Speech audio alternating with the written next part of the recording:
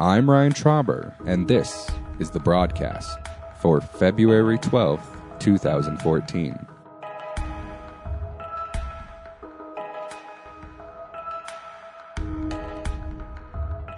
Board of Directors prepares to choose next leader of COCC.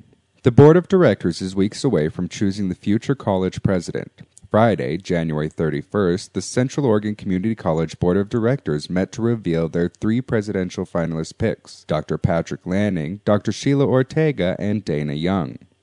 The college received 35 formal applications during the process. After several meetings and deliberations, 8 applicants were selected as candidate semifinalists. By the time they came to the determining process, COCC faculty and students were not the only ones interested in hearing the results. Many questions went into the determining process. The board was interested in differentiating qualifications, and through the interview process, several main points came up. Other concerns also included each finalist's ability to maintain oversight for COCC's satellite campuses and prompt campus growth. The Associate Community College trustees disclosed that COCC was looking at more qualified individuals than the norm. Previous experience was an important factor. All three finalists, Lanning, Ortega, and Young, have served in administrative positions at community colleges across the Northwest. Dr. Patrick Lanning was an associate vice president for instruction at Lane Community College. Dr. Sheila Ortega had several leadership positions at Santa Fe Community College, and Dana Young also served as president at a branch campus, Treasure Valley.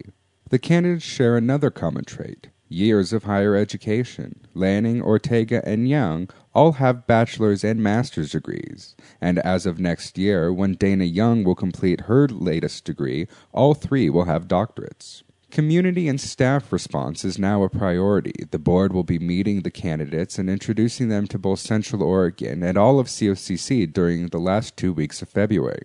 The COCC Board of Directors will name their chosen finalists for the presidency at the March 12th board meeting.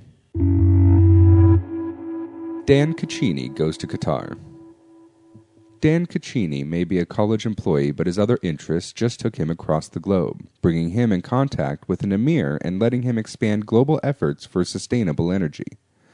Cecchini, the head of the Info and Technology Service at Central Oregon Community College, is a dedicated supporter of wildlife and a U.S. Birds of Prey delegate. He recently returned from a January visit to Qatar, a small country in the Middle East. In the country, he met political leaders while addressing the impact of wind energy on the environment. Cecchini did not begin as a U.S. delegate. In the beginning, it was an interest in falconry that got him started. Cecchini was both training and flying falcons for more than 40 years, as well as involving himself in the legislative aspect of the interest for about 30 years.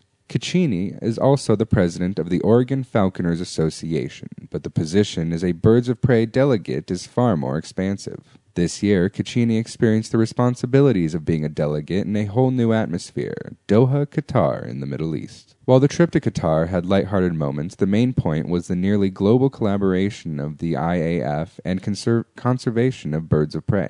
The organization met in time to address issues with energy sustainability on developing environmental impacts. Cecchini had a Western perspective on the issue, as he is currently on the board of directors for the North American Grouse Partnership. As OSU-Cascades expands, the question remains, what will happen to Cascades Hall?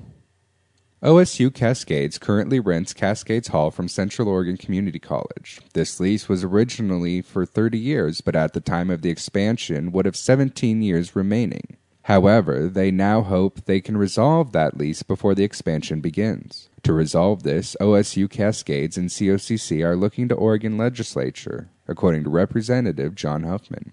In order to resolve the debt created by the remainder of the lease, COCC would require $5.26 million. Currently, there are plans that $3.63 million of that would come from a matching bond from the state. To match that, COCC is trying to get an additional $1.63 million from state lottery funds that would not require being matched. The remaining $2 million would then come from COCC's coffers, according to Jim Middleton, president of COCC. Without this funding, the OSU-Cascades expansion would have to be divided among 3 campuses. the Graduate Center, Cascades Hall, and the site of the new campus. This would mean that for the next 17 years, OSU-Cascades would not be able to have a single contiguous campus. Approximately 5 years ago, COCC submitted a list of projects that would require additional funds from the state. The top 3 projects were the Health Careers Building and Science Center, next was the Redmond Technology Center, and third was plans for a Student Services Center. All of these plans were submitted before plans of Cascade campus had been started. The first 2 projects have already been completed, and the plans to build a student service center have now been resolved in light of the Cascades expansion. If COCC gets the funding to resolve the lease with OSU-Cascades, COCC would then be able to transition that building into a student services center. On the state level, legislators would be able to move $5 million in community costs. If COCC decided to go ahead with construction for an additional building, most of that cost would be covered through bonds. With funding needed for a new building, there would also be a potential for a tuition increase. Though it is not certain that funding will be granted to release OSU-Cascades from the lease, the outlook is promising.